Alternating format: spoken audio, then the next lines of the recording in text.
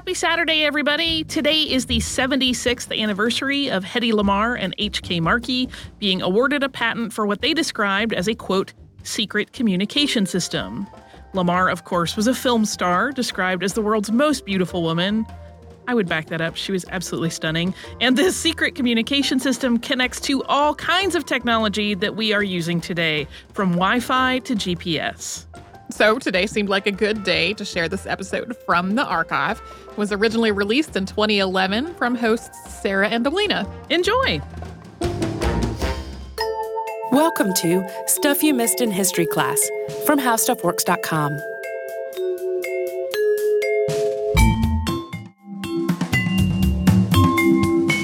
Hello and welcome to the podcast. I'm Sarah Dowdy. And I'm Deblina Chakraborty. And when you think about old Hollywood and the most beautiful actresses of all time, there are probably a lot of well-known names that immediately come to mind.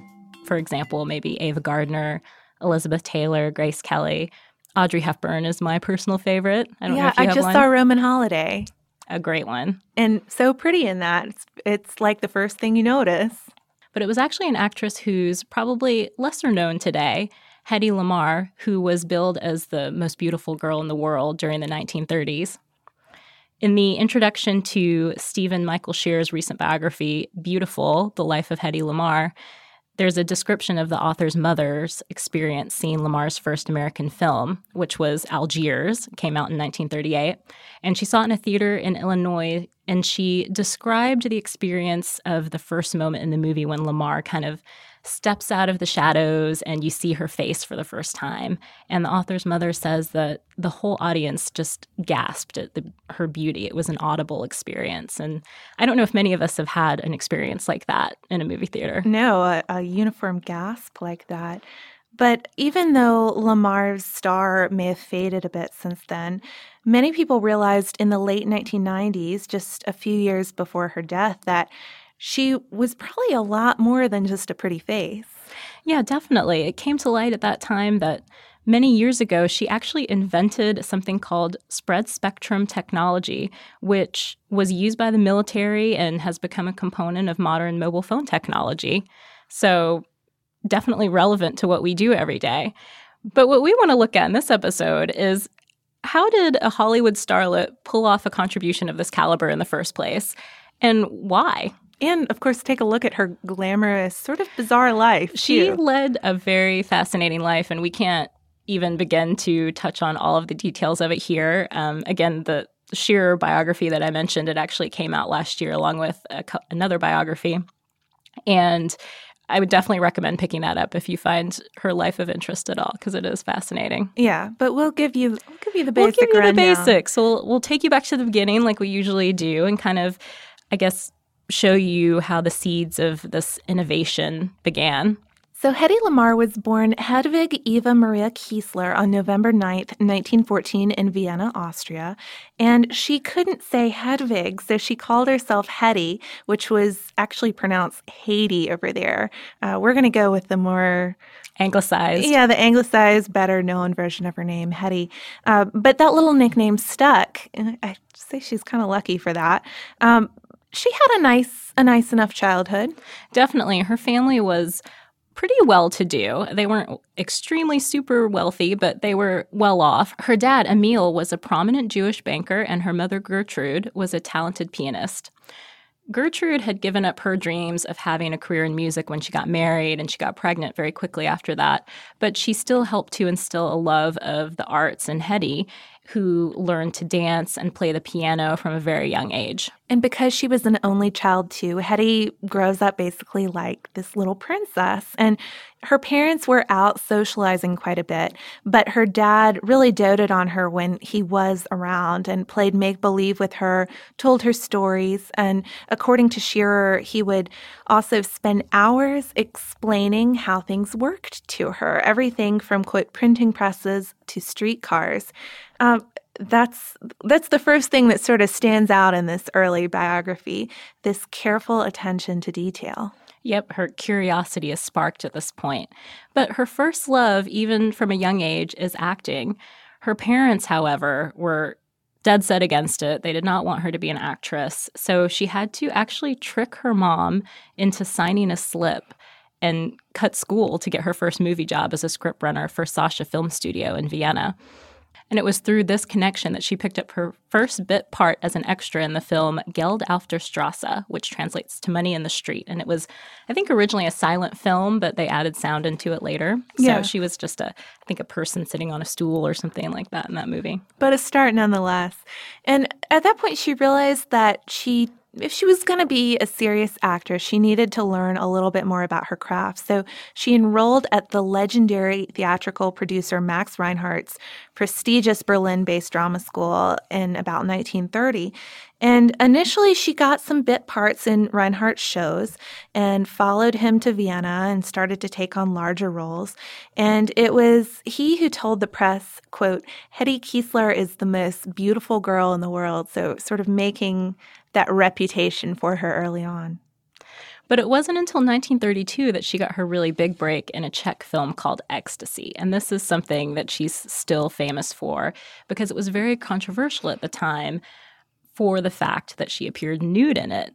This was very scandalous, especially it would have been very scandalous to, say, an American because Hollywood was comparatively very conservative at the time. So the fact that she is naked in it and there's also a very racy sex scene, it kind of put her on the map in a lot of ways, sometimes not necessarily good ways, but there it was. So at this point, her star is definitely on the rise, but the next step she takes in her personal life, which is marriage, kind of puts her acting career on the back burner for a little while. Yeah, she had a reputation for maybe not picking the best of guys, and she ended up getting married 6 times. But her first marriage is the one we're going to focus on. It's very significant because it probably planted the seed for her eventual invention. So she married this millionaire arms dealer named Fritz Mandl in 1933. And at first the two were, as you put it earlier, they're just kind of playing house with each other. Yeah, they're wealthy, as we mentioned. He's just buying jewels for her, and she's traveling on his arm on his work trips and everywhere that he goes. And she's sort of happy because of this, but that doesn't last. Mandl was really controlling. He kept her from acting and even tried to buy up all the copies of Ecstasy in existence because he was so jealous about it after he saw it. He paid figures like up to $60,000 per copy to get all of these. And rumor has it that even Mussolini had a copy of Ecstasy, but he refused to sell it to Mandl for any price that he would pay. Yeah, don't marry starlets if you don't like their movies. Yeah, it's going millionaire a little arms overboard. dealers. You tell them, Sarah.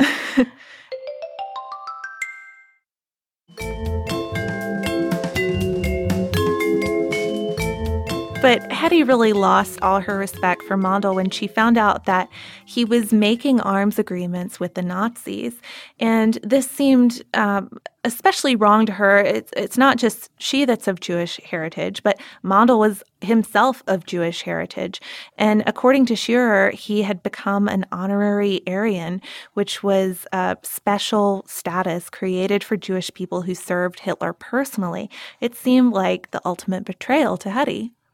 Absolutely. And toward the end of their marriage, she was very displeased with him and was practically a prisoner in her own home. Mandl was afraid that she would flee, so he made the servants watch her, and she couldn't leave. But actually, him forcing her to attend these meetings with technicians and his munitions business partners while they were married is part of how she got the idea and the knowledge to help create spread-spectrum technology. Yeah, but to do anything with all this knowledge she had to get away from her husband. But what she really wanted to do was get back into acting at that time. So she got a maid to help her escape from Mandl's house. And she was able to meet up with Hollywood producer Louis B. Mayer, who she had met previously through Reinhardt. And she got signed to MGM Studios. It wasn't a great deal, but she was signed at least and back on track with her career. And so in 1937, she was on her way to the States, where she became known as Hedy Lamarr for the first time. Yeah, and she did a few Hollywood movies that did reasonably well at the box office. Algiers, 1938, which you mentioned earlier. H.M. Pullman Esquire, 1941, Tortilla Flat in 1942, White Cargo, also in 1942. The most commercially successful film she was in, though, was Samson and Delilah in 1949. But even though, this is a certain amount of success, she probably never reached her full potential as a Hollywood glamorous actress. Right. I think most people think that she probably doesn't get the credit that she deserves, and she had a tough time coming in, and there were 3 possible reasons for that. One was that when she initially came to the U.S., the language barrier and the accent, they were both problems for her when it came to certain roles. It's been said that she often didn't know what she was saying, and she recited her lines phonetically. So in her earliest films, that would be an issue. That would be really tough. And her beauty was one of her greatest assets, but Meyer and MGM really didn't know what to do with her by most accounts. They saw her as a casting challenge, which seems so strange considering that she was so beautiful and so marketable. But they had to end up putting her mostly in eye candy type of roles rather than really substantive ones because they thought that she was basically too beautiful to be playing someone who was normal. She couldn't be a real person. Yeah, she couldn't be a department store clerk or someone who was serving you coffee because she was just so gorgeous they thought that no one would believe it. Yeah, and it wasn't just the bosses who saw her beauty as a hindrance. She herself viewed her beauty as a weakness. She's quoted as saying, "My face has been my misfortune, a mask I cannot remove. I must live with it. I curse it." Yeah, I never thought I'd feel sorry for someone who's so gorgeous, but that sounds awful. And she really thought that a girl should have brains as well as a body, and she wanted people to know her for that. One of her role models I read somewhere was Mata Hari. She really admired Mata Hari, who was a World War I spy. Admired her because Mata Hari was both a military expert and a seductress. So she used the mind-body connection. Yeah, and Hedy Lamarr also had just some plain bad luck or maybe bad choices with her film roles. She had an opportunity to star in some really memorable films. The main one is the lead in Casablanca. Either she turns it down or MGM wouldn't loan her out, but she doesn't take the role. I mean, that's... You almost think her career could have been entirely different if she had taken that role, but I guess you never know. Maybe Casablanca just would have been entirely different and not as memorable. But still, that looks like a one to regret. Well, Lamarr did finally get the chance to put her brains to work a little bit more when she met avant-garde pianist and composer George Antheil at a Hollywood dinner party in 1941. Now, Antheil was known for his hit Ballet Mécanique, a music piece that was intended to be performed by several synchronized player pianos. He also shared Lamarr's hatred of the Nazis. And they started chatting about World War II, which had just begun at that time in Europe, and Lamarr shared with him her idea for a problem with torpedo control that she'd seen Mondel struggle with. She proposed creating a system in which the torpedo and the controller were constantly switching frequencies so that the enemy couldn't intercept or jam the signal. Yeah, which is a pretty intense conversation to be having at this Hollywood dinner party. Definitely heavy dinner conversation. But Antheil was intrigued with this concept, and they met many times after that to refine this frequency hopping technique that she had proposed and apply the concepts from his work, from his player piano work and sound synchronization to what she had suggested.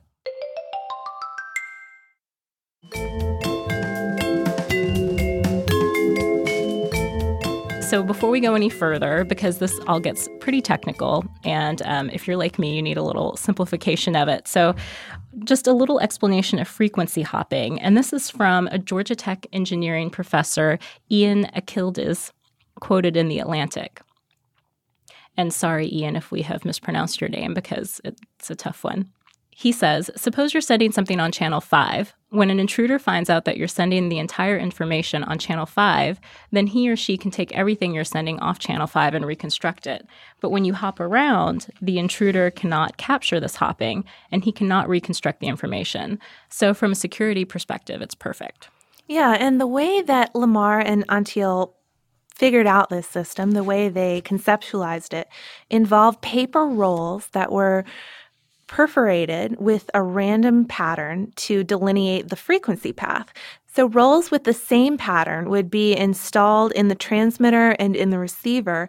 And then just like a conventional player piano, there would be 88 rolls of perforations for 88 keys. And this system allowed for the use of 88 different frequencies that could be changed at different intervals so they couldn't be intercepted. So everything was on the move constantly. Yep, and it was all radio controlled. So they filed for and they received a patent for the system, which they called Secret Communications System. But the Navy basically, they weren't into this idea at all. So the patent lay dormant basically after that for several years until the 1950s. And that was after the invention of the transistor, and others began to experiment with the concepts that basically Lamarr had laid out in the patent, but they replaced the paper rolls with a transistor-based digital system.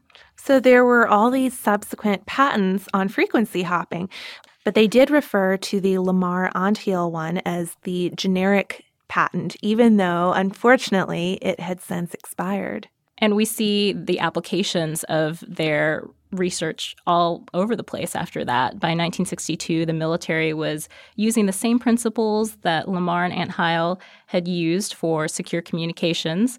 For example, I think they used it during the Cuban Missile Crisis that was mentioned. And now frequency hopping is known as spread spectrum technology, as we mentioned before.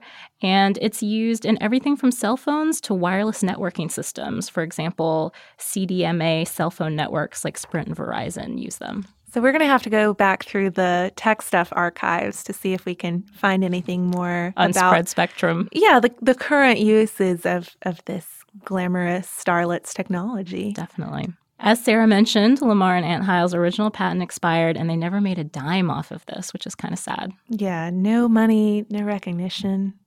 Until later. Much later recognition. Much later. Not too long after creating her invention, which didn't go anywhere at the time that they actually created it, Lamarr's Hollywood career took kind of a downward turn. She sort of flamed out at that point soon after that. She left MGM of her own volition in 1946. Her last big hit was Samson and Delilah in 1949. She does movies after that, but that was kind of her big role that she's remembered for. She retires from acting entirely in 1958. And after retiring, she moved to Florida and lived out the rest of her days there. But she keeps a lot of drama in her life, even though she's retired from the movies. As we mentioned, 6 husbands, divorced 6 times. 3 kids, 2 biological, 1 adopted, who she later disowns.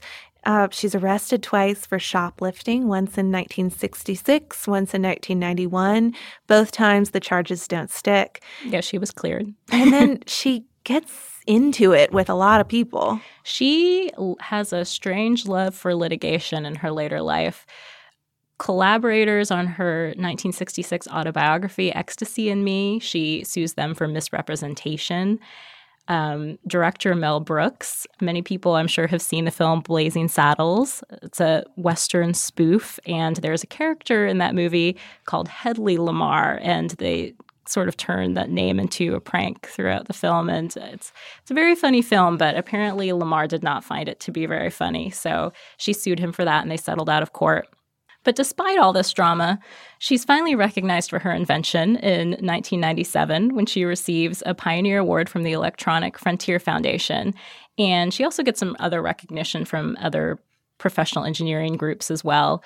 But she wasn't too impressed by this attention, I don't think. Her only comment on being honored was, "It's about time." So sassy to the end. Yeah, Hedy Lamarr. So Hedy Lamarr died in 2000, and people close to her say that she continued to make little inventions throughout her life, including a pocket for tissue or Kleenex boxes where you could put your used tissues. None of these little inventions really took off, and certainly not to the extent of her most famous invention. She can still kind of be an inspiration to future inventors. The Boeing Corporation actually launched a series of ads in 2003 that featured Lamarr's image as a woman of science. And the title for the ad campaign was, "Don't Let History Happen Without You." And we can only assume they waited until after her death for fear of lawsuit. So true. Thank you so much for joining us for this Saturday Classic. Since this is out of the archive, if you heard an email address or a Facebook URL or something similar during the course of the show, that may be obsolete now. So here is our current contact information. We are at historypodcast@howstuffworks.com, and then we're at Missed in History all over social media. That is our name on Facebook, Twitter, Tumblr, Pinterest, and Instagram. Thanks again for listening. For more on this and thousands of other topics, visit howstuffworks.com.